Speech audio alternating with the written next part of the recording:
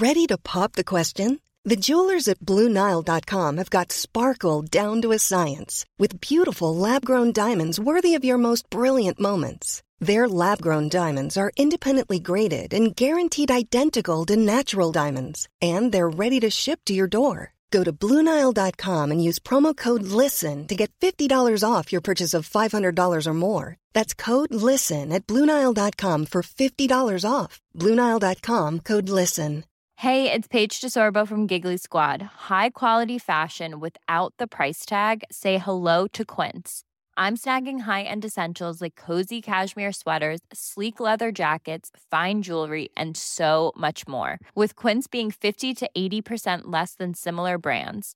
And they partner with factories that prioritize safe, ethical, and responsible manufacturing. I love that. Luxury quality within reach. Go to quince.com/style to get free shipping and 365-day returns on your next order. Quince.com/style. Johnny and the Dots is a podcast from the makers of Huck Magazine, brought to you in association with Size. Huck Magazine is a publication that since 2004 has told stories from the fringes. It's about activists and artists of every creed and colour. And here at Joining the Dots, we meet the creators of those cultures, finding out what draws us together in an increasingly chaotic age. Andrew Cotton is the most renowned big wave surfer these islands have ever produced. Growing up in the southwest, he quickly realised that he was drawn to powerful waves and that he loved to surf the biggest swells that the UK could throw at him. We met with Andrew as he recovered from a life-threatening spill in Nazaré when a huge wave battered him, held him down and broke his back.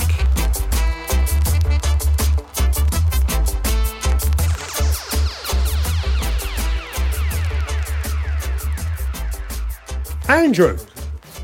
Yes. A real pleasure, and this is going to be a very funny conversation because I'm your archetypal landlubber.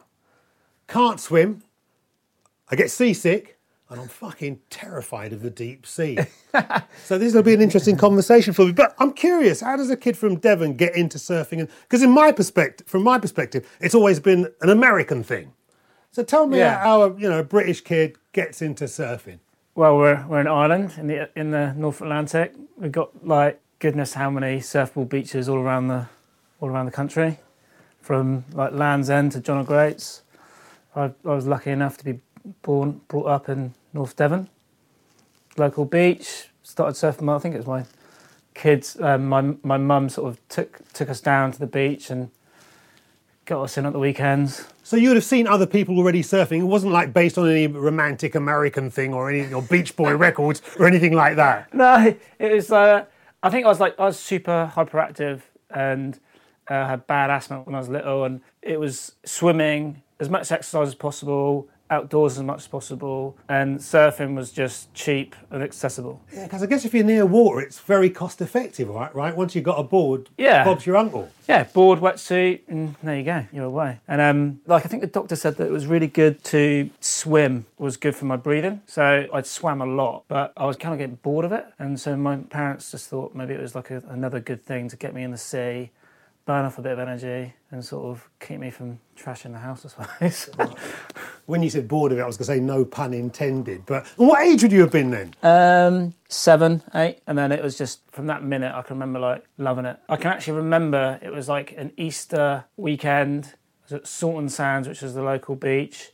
It was freezing. I rented a wetsuit and a board from the rental shop down there, and my parents just sat in the car. Dad read the paper. And I was down the beach surfing. It must have been so cold, but I was just like addicted straight away. How big a scene was it back then? North Devon, there's a surf scene. We've had like a Croyd Surf Club it's been about since '79. So there's a scene. It was like obviously a small one. Like in my school, I went to there was like a handful of surfers. And again, excuse my ignorance, but when I say scene, I'm imagining like American beach parties and that. I mean, did the guys get together on the beach? Are you listening to what kind of music are you guys listening to? No, is that a part of it at all? No, it wasn't. And obviously it is, and it was as you grow up. But at that point, at that point, it's just I was just enjoying being outdoors. To go through that, like I think I remember my parents thinking, I was like purple, like so cold. but still like, oh God, can't wait to go back next weekend. And they're like, guys, this kid's crazy, you know. Like, So that's why black people don't do it.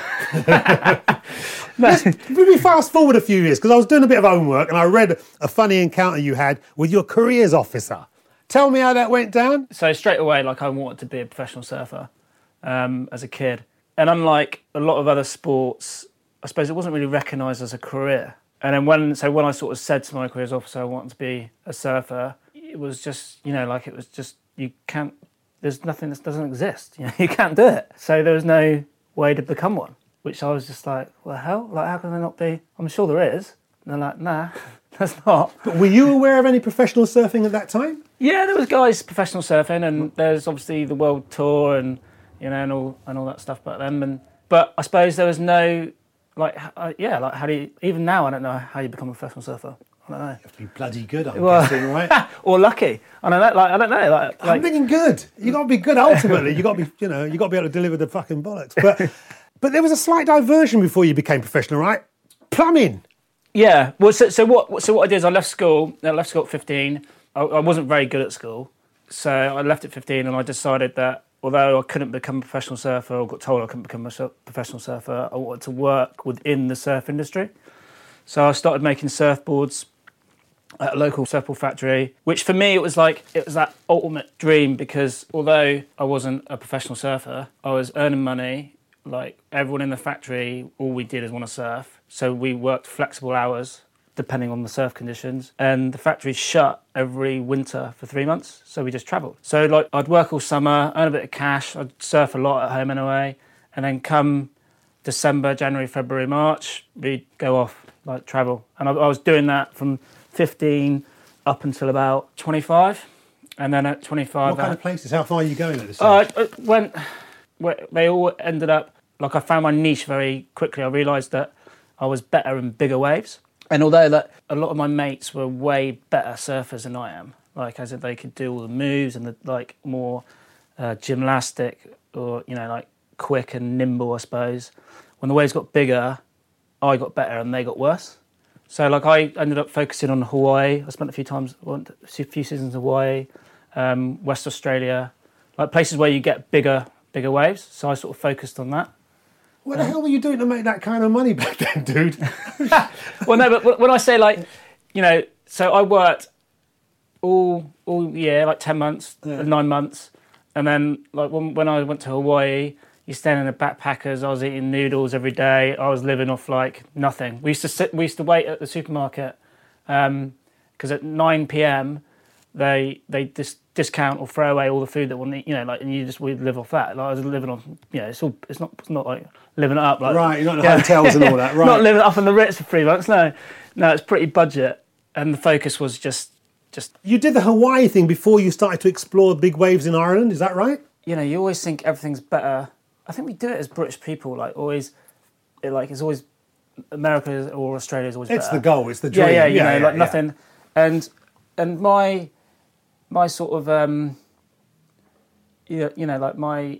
I had 3 months off, and I wanted to be in the warm, and I wanted to get myself in better, and I had usually a couple grand saved up, so I'd spend that. So I always you just assume that you want to check those places off the list. You need to everyone needs to go to Hawaii.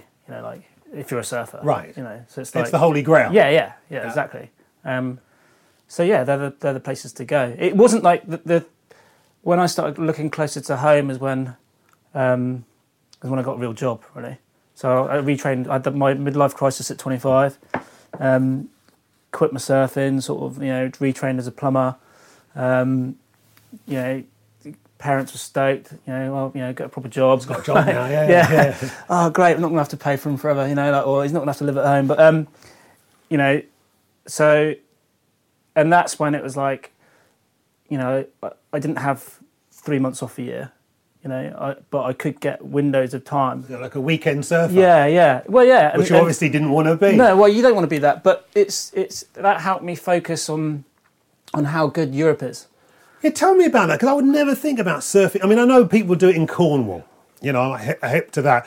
But then this thing about Ireland. How did you explore the big waves in Ireland? How do you physically do that? I met a guy because I was doing at this point as well, or just in my early 20s, mid 20s, I was doing like the contest scene, the UK like professional contest scene, and I was doing badly in it. I think I didn't really, but I did it, and I met this guy called Al Many, and he was saying to me, he wanted to do a big wave trip to Madeira. So he spent a month in Madeira, and the waves were terrible.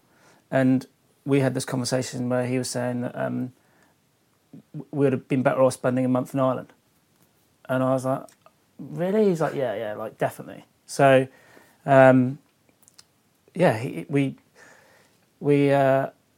said, oh, next big swell comes, come over. And I did, and he was right. Like Ireland, it was like, it was freezing, it was empty, it was isolated, but the waves were amazing, Give me how big are these waves? Ireland gets massive. It's, and, at this point in time, like the wetsuit technology was just coming on. There were like 654 wetsuits with built-in hoods, and, so the rubber and the things you need to hang out and spend time in the water was all coming on.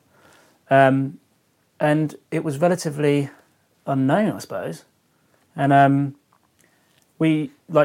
was already like sort of on this, like I loved big waves. I just liked it. Like it wasn't like I'm going to be a professional big wave surfer. It's just like, I like this, so I'm going to do it. And we've been watching these videos from Hawaii of like Laird Hamilton towing in with jet skis, and we've been watching it on YouTube, and we were like, okay, well let's buy a jet ski, and how hard can it be? And it just sort of went from there, really. So would you have played a part in kind of opening up Ireland as a kind of surf possibilities? No, there's huge. There's always been a scene there. It's definitely got busier, like the last 10 years. But there has always been a crew, like an underground core crew of surfers there. So they all hate you now? No, nah. I always go there with respect and and loads of love. So. And it is got a lot busier, but then surfing's getting busier, and actually the technology is allowing it to become more, like cheap wetsuits which are good wetsuits, and so therefore more people can afford to do it. And once you got your wetsuit and your equipment, the ocean's free. So. And the other thing that surprised me is this: that okay, you've hit me to Ireland, and I'm aware of Hawaii and California, but the last place I would have thought you would have gone to is Portugal. You end up in Portugal in search of bigger waves. Yeah, it was kind of a weird turn of events, really. Like I was getting a little bit of media coverage in Ireland, and then we got a phone call from this American guy called Garrett McNamara. So he's like one of my like childhood heroes. He's like the ultimate big wave guy or whatever, and he's one of the guys that I'd have looked up to massively. Surf royalty. Yeah.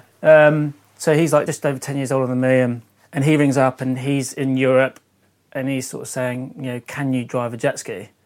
And I kind of like bullshitted it really, because I could, but I couldn't. I could, but probably not that good. And I definitely wasn't that confident. I'd had a few like shockers in Ireland, like I'd lost a ski at one point and had to get rescued, and like I'd had a few bad calls on my part. And he asked me to come and do safety for him, and I just saw it as an opportunity. And is that where he broke the record? Yeah. So he broke the record. Yeah. So that's 2010. I went there. I was out of my depth. I blagged it. Somehow I pulled it off. He actually quite liked me, and he's like, okay, yeah, don't just do the safety. Can you start now towing me? And yeah, like things just sort of snowballed, and then the waves there get just gigantic. It's just mental. And again, compared to Hawaii, because I always understood the biggest waves were in Hawaii, but that's probably my ignorance. No, it's because it's that thing, isn't it? Like, it's the biggest waves are where the person's shouting loudest. Like they're saying, okay, this is the But you're telling us that Portugal's where it's at. Portugal is it's the new forefront. Well, actually, do you know? I'd say Europe. Really? Damn, man. Europe is now the forefront of big wave surfing, and it's like now. Whereas, when I was growing up, we all went to Hawaii, and spent all winter there, and now you're getting probably big wave surfers, professional big wave surfers from all over the world coming to Europe, coming to Ireland, coming to Portugal for the winter, and because it's the perfect training ground. It's big a lot. The Atlantic has massive storms. It's all terrifying shit to me. But what's it like for an English surfer abroad? It's actually quite good because people don't take you seriously for a start. You know, they're like, "Oh, where are you from?" "Oh, England." "All right, mate. Yeah." Like, you know, so there's never any pressure. And as English people, we're always pretty polite and easy to get along with. I've found it's been a real bonus, like travelling as a surfer has been British. The Hawaiians they've always liked you, and because like obviously everyone, you get the stereotypes of your nationality, you know, whatever, and I think that the British surfer has actually got a pretty good one. It's interesting about stereotypes. I'm going to ask you a question, guys. I was thinking about this as I was reading up, and I was like, are there any black surfers? Yeah. We surf? Yeah. Oh, good, because we don't swim, do we? I was like, in the Olympics. Well, considering how much water we're surrounded by in a lot of places, like you said, it's like, where's the representation? And I was thinking, I wonder if it's the same in surfing, but there are black surfers. Yeah. Good. Yeah. Are they stylish? Yeah. Yeah. Like if you go to Hawaii, there's every colour race, you know, like whatever, you know, like because it's just if you grow up around it, you know, like it's second nature to all of those. Obviously, there's obvious similarities, but what differences are there between the English and the American scene? It's hard to sort of say, like, pinpoint a scene. I sort of don't really see myself as part of a scene. I'm sort of just doing my own thing. Oh, this is my misunderstanding, but you do the big wave thing. Yeah. And then there's the other guys that do the style and the flash, and it seems to me that they're very distinct, very different. Yeah, because professional surfing would be, you'd say that's contest surfing. I wish I could do, but I can't. I haven't got that string to my bow, you know, like, and as much as I tried, as much as I wanted to do it when I was a kid or through my 20s, like I just never really made a heat in a competition, you know. But that's what you'd say professional surfing is. The World Tour, the QS, all the contests, which get held in good ways, but not always big ways. So, yeah, explain to me the details of contest surfing. It's like usually quite flashy, quite quick, quite energetic. You know, you're doing turns and you're trying to do, you know, surf as critically as you can on a wave, and you get scored out of 10. Some people could say it's quite subjective, like what you might like, I might not like, or vice versa. And then how do you put a point system on that? Like, I don't know how they do that. But that's the contest scene. And then you get like a qualifying series, then you have the World Tour. The World Tour go around the world to all the best places. The qualifying series is a hard slog around the world trying to get enough points to get on the World Tour, you know? But what is it that attracts you to the big wave thing particularly? Is it about, is it to do with facing fears or doing shit that other people can't do? Why the big wave? Because it's kind of taking your life in your hands. You're a family man, dude. Yeah. I just like it. I've always done it because I've enjoyed it and not for anything else. And I think that's quite true. Like, I just really enjoy it, you know. I'm not trying to do it to get coverage. I'm not trying to do it to get a sponsor. I just love it. Of course you get scared. Of course, you know. But when you're in those moments of like, which they could be life or death, of course, like, you shit your pants. But I quite like that. Nothing else matters. You're in that moment, like, shit's going down real quick, and you could either be the surfer or you could be... Or fish food, sorry.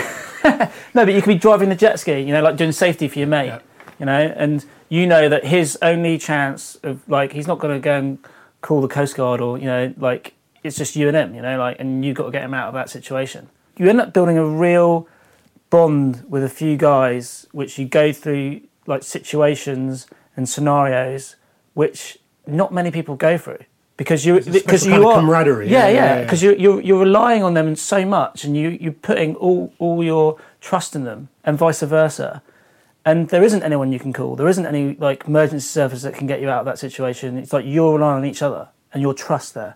And I suppose you were talking about like the scene, and I suppose like thinking about it. Actually, that is my scene. You know, like those guys that actually we meet in the weirdest places, like, you know, on the west coast of Ireland in the freezing cold, and We'll be there one day surfing massive waves, and then I don't see him for like a month, and then all of a sudden I'll see him down in Portugal because we're chasing the same thing. We're all chasing these waves.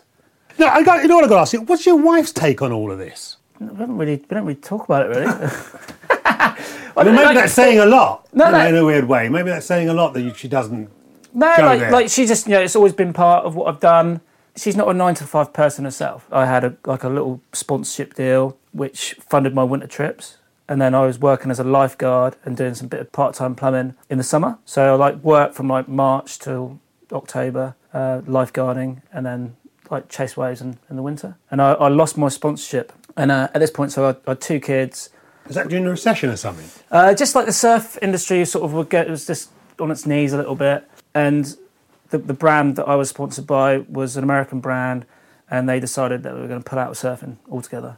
Just I found out via email, like, you know, that's it, the contract's not getting renewed. And I was at that point then, I was like early 30s, 2 children, renting a house in Braunton, and it's like, shit, like this is it, you know, like the dream's over, you know, like maybe I will have to go and get, you know, that job, you know, that 9 to 5. And I had that real surreal moment where it's like, you know, like it was almost like replaying like a movie, you know, like I was sitting in the kitchen, the kids were in bed, and I was like, shit, you know, like I've got to go and get a proper job, haven't I? And she's like, do you know what do you really want to do? And I was like, well, I definitely don't want to go plumbing. And she said, yeah, but so what do you really want to do? And I was like, well, I just want to write, you know, like all I want to do is surf the biggest waves in the world. And she was like, rather than like, well, get your ass down Barnstable, get a job, get the tools back in the van and go plumbing, she was like, well, you just got to make it happen. Like, you know, like just you got to put everything into it. Because at those points you're vulnerable and you're thinking, shit, like, actually maybe I have got to like throw the towel in, or like give up, or, you know, sort my priorities out, because my dad was like, yeah. Well, my dad was like, sort your priorities out. You know, you got a family. You know, like, what are you doing? You know, you should be, you know, the provider. Or doing the shit stuff you hate just because, you know. And her perspective was, no, you don't have to do that. You know, like, if you really want to do something, go for it. From then I went on, and then that year I got a massive wave, and it could have been very, very different. You know, if she'd just said one other thing, and I could have gone, actually, you know, okay, yeah. You could be fixing my frozen taps. Yeah, exactly, yeah. There's never been a faster or easier way to start your weight loss journey than with PlushCare. PlushCare accepts most insurance plans and gives you online access to board-certified physicians who can prescribe FDA-approved weight loss medications like Wegovy and Zepbound for those who qualify. Take charge of your health and speak with a board-certified physician about a weight loss plan that's right for you. Get started today at plushcare.com/weight loss. That's plushcare.com/weight loss. plushcare.com/weight loss. Planning for your next trip? Elevate your travel style with Quince. Quince has all the jet-setting essentials you'll want for your next getaway, like European linen, premium luggage options, buttery soft Italian leather bags, and so much more. And is all priced at 50 to 80% less than similar brands. Plus, Quince only works with factories that use safe and ethical manufacturing practices. Pack your bags with high-quality essentials you'll be wearing for vacations to come with Quince. Go to quince.com/pack for free shipping and 365-day returns.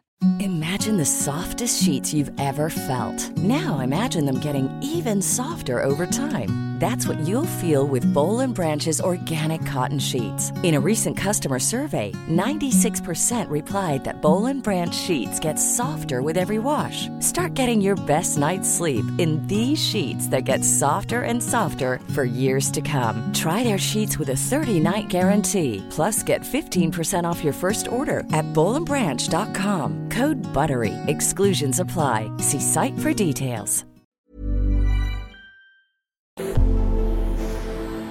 So your thing's like a very personal quest. Yeah, it is a personal quest. I shied away from being called like a big wave surfer for a long time because, like, what is a big wave? What is a big wave? What are we doing? No, but seriously, I don't know. Meters, feet, what are we talking? I don't know. Because how do they measure it? Seriously, what's his name? Garrett, your man, the main dude. Yeah. What was how big was that wave? His wave got measured at 78 feet, which is pretty big. Shoot. But how they measure that, I don't know. You know, like, and the thing is that you can go roughly. It roughly looks about that big. I don't really measure waves and feet. It's just how they feel, you know. But how will you know when you've done I don't get that. Because you always. But it's not like. Okay, so you're not. It's not quantifiable as such. No, but it's not like so. But which is really exciting because it's never ending. And that's like, so if I was like a mountain climber, I want to go and climb the biggest mountain in the world. It's fixed. I've done it, done. Ever-changing waves, ever-changing possibilities. It's endless. And that's but only you'll ever know. Yeah, but that's all that matters. That's a trip. So which is really exciting. So I could go and ride the biggest wave ever tomorrow, yeah? But then the next week, there might be a bigger storm and someone might ride a bigger wave. So it's, and then, you know, like, Or I might ride the biggest wave, but didn't ride it how I wanted to ride it. So I might just want to change my line and think about how I want it to be deeper, or want to, do a turn on it. It's never ending, and so therefore that's the motivation to carry on. I was going to ask you, what is your motivation? Yeah, and that's why like those guys like Garrett, Ross Clark-Jones, like these guys, which are like they're like in their 50s and they're still like some of the best guys in the world. Oh, so it's not like football where you're out the game at like whatever age. Yeah, if you still got that motivation and you still got that drive, it's like keep going. Keep going so you can't go any longer. And I think that's the classic thing, isn't it? Everyone wants to put like an age. Are you too old for that now? Right. Only you decide. Like if I tell myself I'm too old, I'm too old. But if I'm going, no, actually, I'm still loving it. Body still works pretty much. Knees are still just about turning over. Back's going to get better. So. You mentioned the back then. Like I said, it's a surprise to be sitting here talking to you now, because I remember the news report that felt like it was only about 6 weeks ago, if that. Yeah. And here you are talking to me, apparently in that wipeout, which I saw on TV. I mean, you look mashed up, dude. You broke your back, right? Yeah, I broke my... So what the hell are you doing? I don't get it. Tell me. I crushed my L2 and fractured it. This was in Portugal, by the way? In Portugal, yeah. It was actually a month ago. Month on Wednesday. The body's amazing. It heals, and it's only a bone. I was lucky. I was really lucky, but I was also really lucky because I worked with amazing guys, and they rescued me, and the teamwork and the understanding that of what I pretty much knew what I'd done. I didn't know to what extent. So like you can communicate with that. I was pretty much in hospital within an hour of doing it, which is pretty good turnaround. Any second thoughts on your life choices after that event? No, quite the opposite, to be honest. I think it makes you... Want to get there harder, faster, stronger. Yeah, because like the wipeout looks probably worse than it was. Big wave surfing is very about pulling the trigger at the right time. So you've got to put everything on the line at some point, but it's about putting it on the line at the right time, because there's no point in coming out the gates early and injuring myself on a swell which is only like 20 feet. I was really fit, really confident, really like I was feeling like this was going to be my year. Like I'd sort of mapped it out, and I'd seen a few waves that morning when we were checking it, like really good lefts, and so I sort of knew the sort of lines and the approach that I was going to take. It was going to be very committed, very like all or nothing, and it was just one of those waves where I faded super deep. So I was like trying to surf the wave as critical as possible. And I want to come up and into the barrel, so like sort of riding inside the wave, And I've seen it in the movies. Yeah. And that's like for any surfer, that's a dream. But doing that on like a 50, 60 foot wave is like, it's like heaven. So, and the way I read the wave, it just everything. So I read it like I was going to pull in, and then everything changed super quickly. The wave changed shape, and I was like, yeah, all or nothing. So the bit that you classify as riding a wave, that's only seconds? Seconds, yeah, but those seconds can be... They feel like a long time. Hours. If you're like really in a good flow and you get one of those magic waves, shit's in slow-mo. Water droplets, like lumps, like how everything moves, like it's almost like a form of meditation or out-of-body experience. It's like you're in the zone at that moment. Yeah, everything comes together. Yeah. And that's what everyone sort of says, oh, that's the adrenaline. It's like, no, it's like super slow-mo, like meditation. Like Nirvana, man, that moment when it all clicks. And that's the addictive thing, like that's what you want. Like I don't want something to happen really fast and like, like I want it to be slow. I don't know, it's like trippy, I don't know what you'd sort of describe that as. And they're the things you go, shit, I couldn't live without that. Couldn't live without that feeling. And I think that's the thing that I probably got when I was 7 at the beach at Saunton. And I've just taken it up a level every year, And that's interesting. And that's the thing. I think that's that. I can remember capturing the magic of your youth through riding these waves. Yeah, and I think that moment, I can remember the wave I got, and I can remember standing up, and it was just a bit of white water at Saunton, but thinking, whoa, and it all sort of slowing down. And I suppose I've been sort of chasing that feeling then, chasing that high. Yeah. Literally. Yeah. A lot of my mates surf, and we all grew up surfing together, and some people reach their ceiling, where they don't want to push it anymore and they know their boundaries, whereas I just never really reached mine, not yet, and I still haven't, even I'm sat here with a broken back, but I can honestly say, through surfing big waves, but I can honestly say I've never had a situation that's put me off And I've never had a bad situation in the sea. Nothing's ever happened to me that put me off.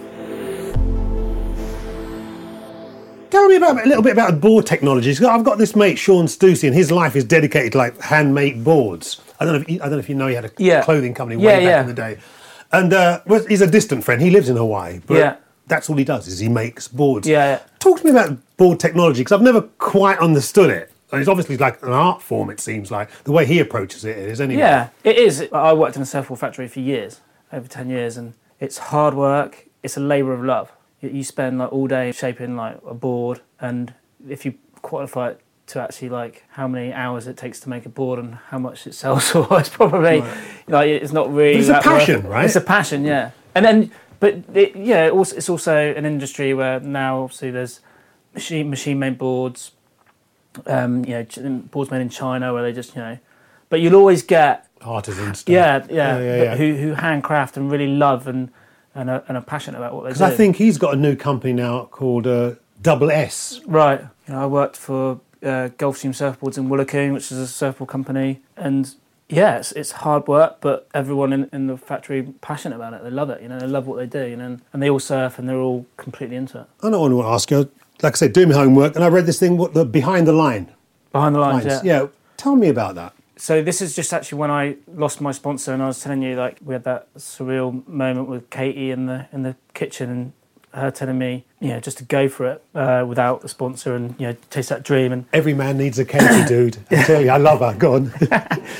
So one of my mates, he was working in a local surf shop. He just bought a camera, and he was just like, okay, I want to document you chasing world's biggest waves. You're going to go and surf the biggest wave, and I'll film it, and we'll make a webisode. And it's like, yeah, that sounds good. Let's get this idea, pitch it. So we were coming up to London and pitching to like various companies and trying to get a supporter for it so we can have a bit of budget. And we were asking for, not a lot of money, just enough to cover like expenses, and it would make sure like I could go and surf for that winter without a sponsor. And it was like, we're going to surf the biggest wave in the world. And they're like, okay, right, that sounds amazing, but when is it coming? And we're like, oh, well, we're not sure. Okay, right. Well, it might not be the biggest wave, so we're like pitching high, and as we were talking, we were almost talking ourselves out of these deals and stuff. Because you can't guarantee it, like you're working with the weather and Mother Nature, but that doesn't really cut the mustard when you're talking about budgets and deadlines. Yeah. and delivery dates.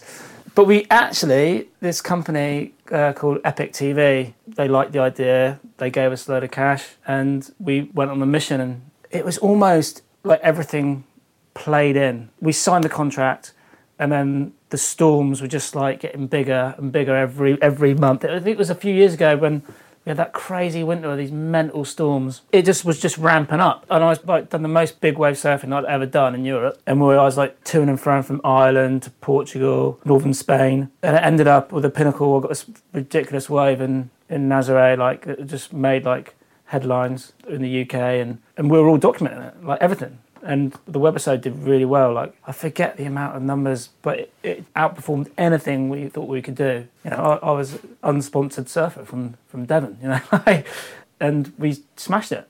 And that's when I you sort of understand, okay, well, maybe there's value in producing things. Like days are gone where someone's just going to pay me to go surf. But if I'm producing something or some content, then maybe actually that's a job, And Next stop, Vice. Yeah. yeah. So and that was the webisode. I think it's on YouTube now, and you can watch it. We've been using the term professional surfer. What does that exactly entail? What kind of people sponsor you?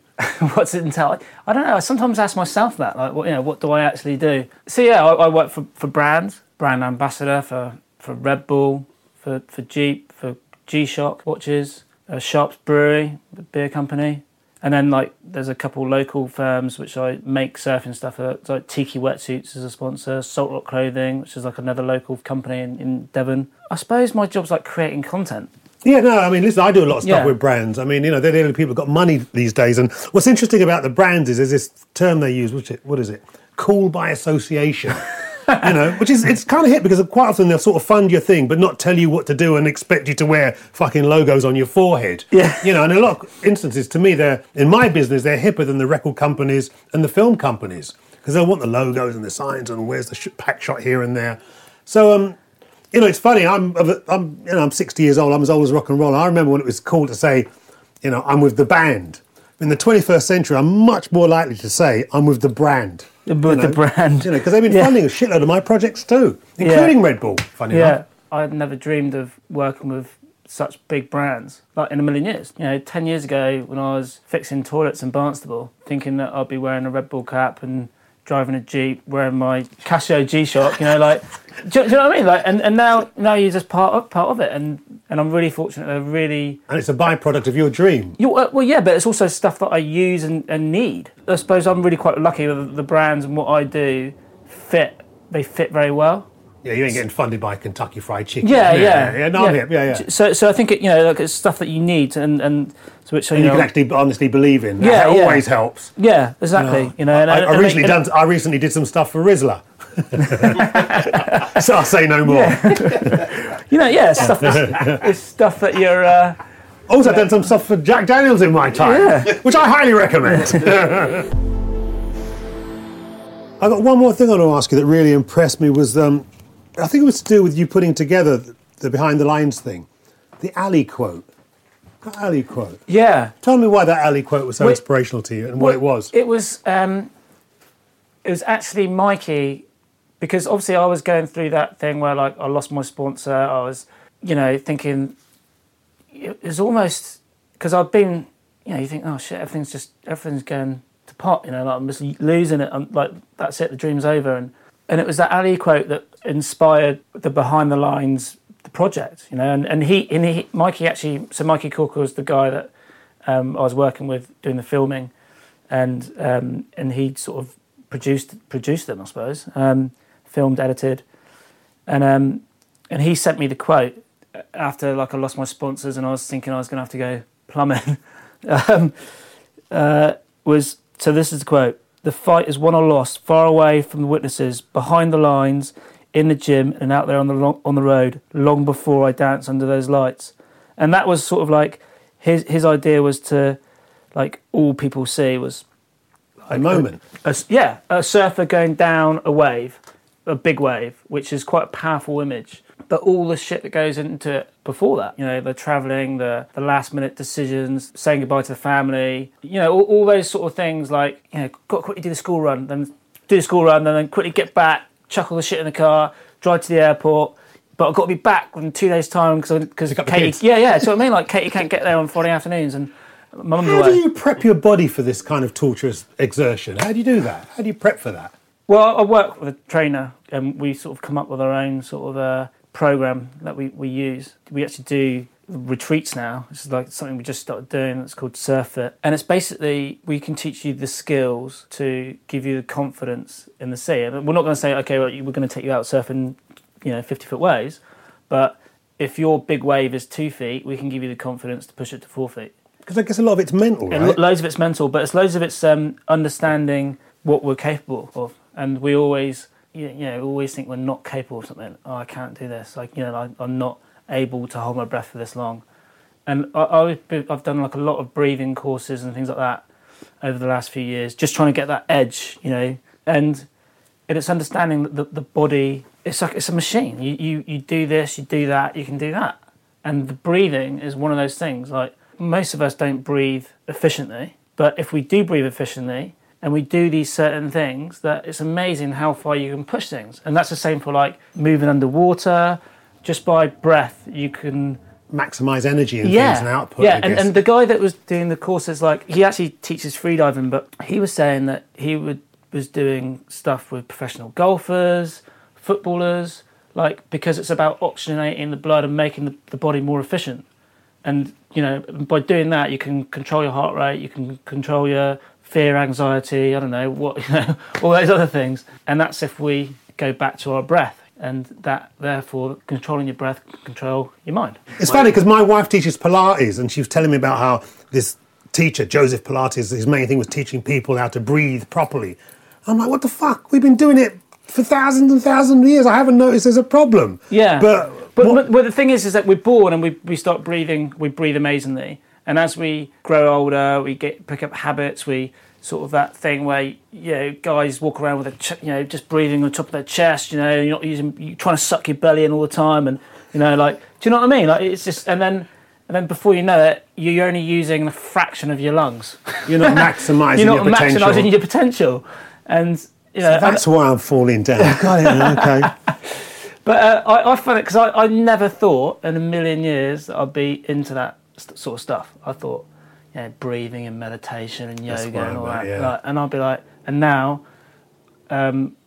it's central to what you do. It's key, and it's actually sometimes it's more important because physically, like you can't beat the ocean. Yeah, physically, no matter what you do, it doesn't matter. I can go and bench press whatever and lift this or be the strongest person, but you're not going to beat the ocean. But you can go with it and flow with it and understand it. Could you talk me through the sequence of events going into a big wave from the towing right up as if it's a movie? Talk me through it. Like if you're towing, if it's really, really big, so you're getting towed in by a jet ski, I'll be in the water on my board, and you have like that relationship with the guy who's driving the ski, and you kind of work together. He's sort of, you know each other quite intimately and what you sort of like, what sort of waves you like or how you like to approach the waves. Like I can remember the wave that I got like in 2014, which is one of my biggest waves probably ever, actually still now. And this is what I love about the ocean is that you can't control it. And I'd actually had a bad ankle and I was just there to tow Garrett around. I was there to get him the waves. I've been towing him for hours and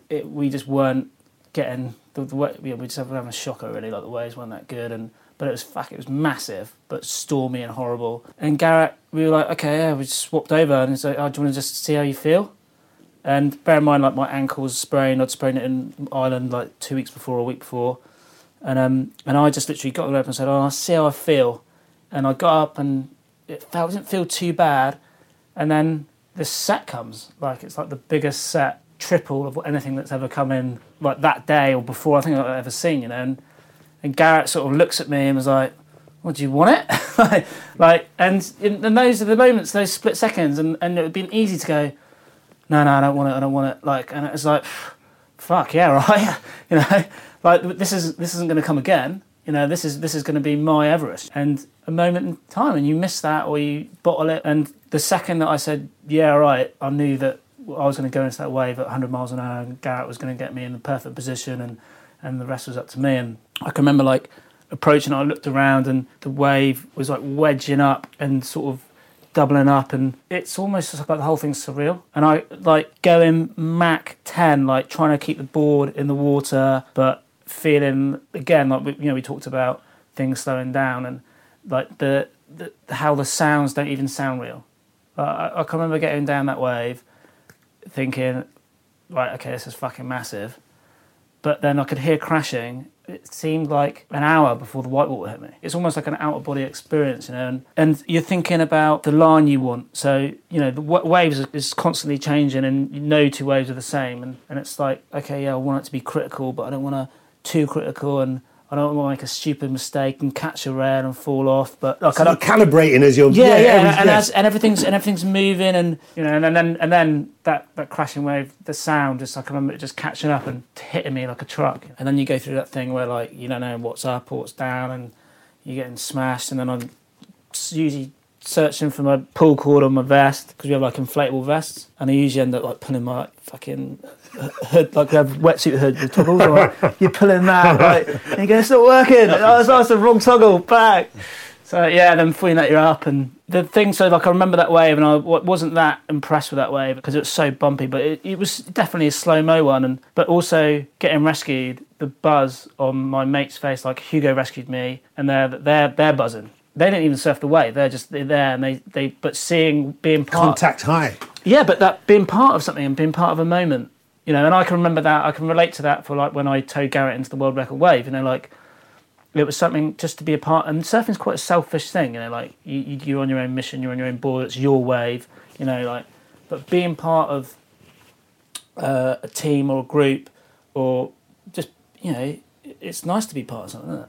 Yeah, working towards a common goal. Yeah, I like that. Yeah. So the record wave with Garrett, the world record, is still the world record. I get asked a lot, I want you gutted that it was Garrett and not you, because it could have easily been you. And I was like, no, not at all, it's cool. I'm stoked to be part of something, I couldn't have ridden that wave at that point as well as he did. And it's just been part of something. And it doesn't always have to be about you. It's nice to be part of something. And there's lots more waves in the sea. Yeah, and you never know. And that's the exciting thing. I know a lot more about surfing than I did an hour ago, and I know what? It's definitely not for me. I'm keeping my feet on the ground, dude, I tell you.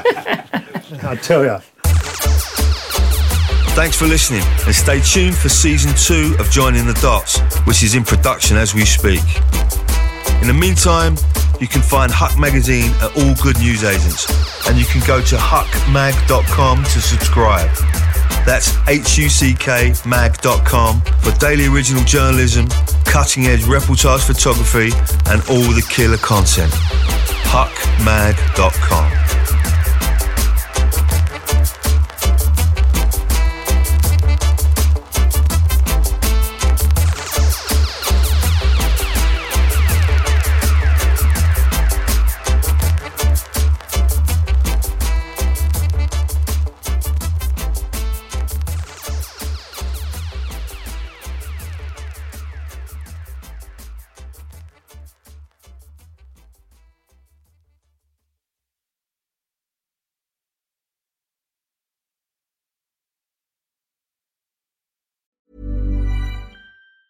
Planning for your next trip?